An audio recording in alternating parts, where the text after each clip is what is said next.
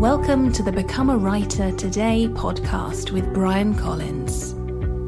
Here you'll find practical advice and interviews for all kinds of writers. What kind of tricks can you use to start writing faster or to become a more productive writer?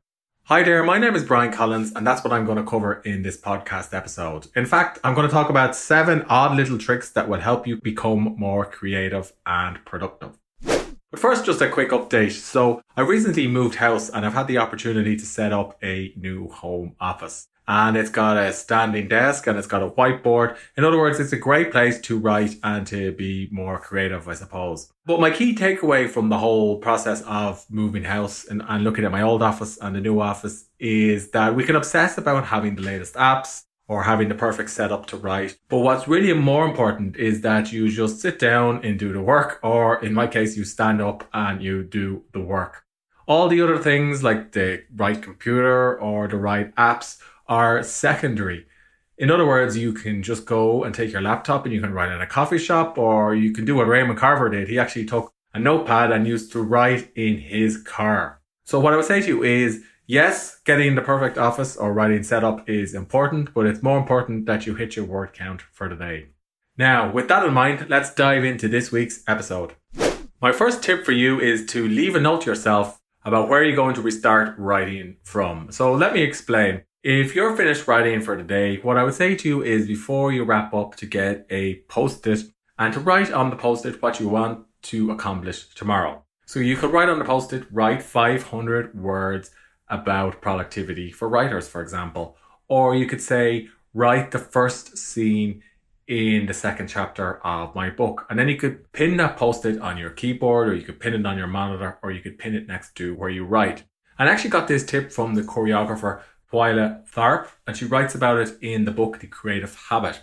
But basically, leaving yourself little notes or cues will prime your subconscious to work on these ideas even when you're not sitting or standing at your desk or when you're writing. And then when time comes to get to work the following morning or the following evening or whenever you write, you will look at this note and you will immediately know what you need to do. In other words, it will help you avoid becoming distracted by notifications or by email or by all the other things that can sometimes get in the way when you actually, need to work on that difficult first draft.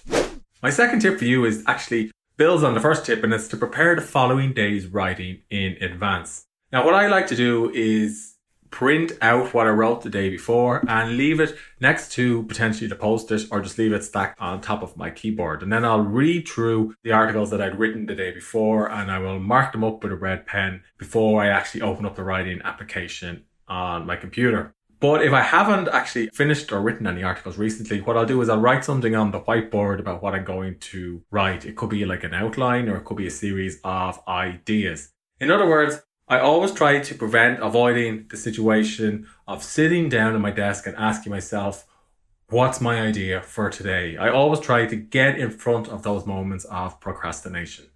My third tip is to disconnect from the internet. And I learned this tip when I was a member of a creative writing group in Dublin a couple of years ago. And we all used to talk about in the pub about how, we get distracted when time comes to work on a first draft of a personal essay or some short stories that we're working on at the time. One of the writers in the group actually said she went a little bit hardcore. She used to take the modem off the shelf in her office and she used to put it upstairs in the attic, and she wouldn't take it down until she'd finished the short story. Now, that might be an extreme example and might not be possible for you to do it. I'm sure other people in your house or your apartment or where you're living might complain about it. But there are apps you can use to disconnect from the internet. And one particular app that's particularly useful is called Freedom. And I know it's used by other writers, including Nick Hornby. My fourth tip is to take a nap. And this is something David Mamet talks about in his masterclass series, which I took recently. In other words, sometimes when you're tired or you're feeling a little bit drained, taking a nap during the middle of the afternoon can give you time to recharge your creative batteries. And then when you sit down after your nap, you can feel a bit more recharged. I find the most effective way to take a nap is to have a drink of coffee or a cup of coffee, and then take off your shoes and lie somewhere quiet with your eyes closed, and preferably with your feet elevated so the blood will move towards your head. Set a timer for 20 minutes. Then when the timer wakes up, the caffeine will have hit in and you won't have any feelings of grogginess and you'll be able to sit down and get to work more easily. And of course, if you're a part-time writer, this is something you can use, during the working day.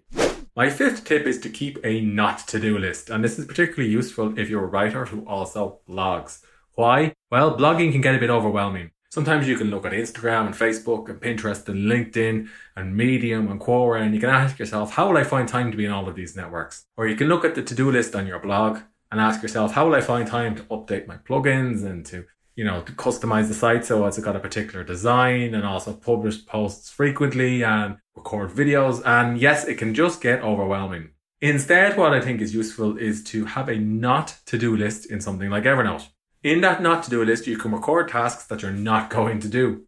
You can say to yourself, no, I'm not going to use Instagram, for example, to promote my blog or my writing. Now, there may be value in these activities, but what's more important is that you get your writing done for the day or you finish your writing project. And by all means, at the end of the week or the end of the fortnight or the month, you can review your not to-do list and pull something out and relook at it again. But the trick is I need to have somewhere to park things that make you feel overwhelmed. And a not to-do list is a great place to do it. My sixth productivity tip for writers is to exercise. So when I was writing my last book, I actually was training for a marathon at the same time. Now, writing a book and running a marathon are quite similar in that they both seem like they take an awful lot of time and are both exhausting. But how did I actually balance writing a book with training to run a marathon? Well, I actually found the two supported each other. There were many occasions when I was out in a long training run, and a long training run can last for up to 3 hours. And I would think of an idea for a troublesome chapter in this particular book, which was The Power of Creativity. And I would actually stop running for a moment, take out my phone and dictate an idea to myself that I would look at later on. Probably not ideal for training for a marathon to stop and start like that, to pull out your phone. However, I did find it helped me overcome problems in my work. Exercise, get your blood pumping. It helps you get a break from the blank page, and then it fuels your brain with new and interesting ideas that you can use for your projects. In fact, Pablo Picasso said, inspiration exists, but it has to find us working. And I would add to that, creativity strikes even when you're not working. So be prepared. And my seventh and final productivity tip for writers is to keep a journal. A journal is a fantastic way of warming up if you're feeling a bit ambivalent or fearful of a first draft or, a painful self-editing process that you got to go through. It can also be useful if you want to write about something without any expectations or even without any goals. And if you're wondering what to record in your journal, you can talk about what you accomplished the previous day or struggles that you've had. There's actually an excellent book that I use called the Daily Stoic Journal, 365 Days of Writing and Reflections on the Art of Living by Ryan Holiday, and I'd recommend you pick that up. Of course, journaling is also a topic I've covered in previous podcast episodes. But I think you'll find journaling is a great way to get into writing if you're feeling sluggish or if you're feeling unmotivated.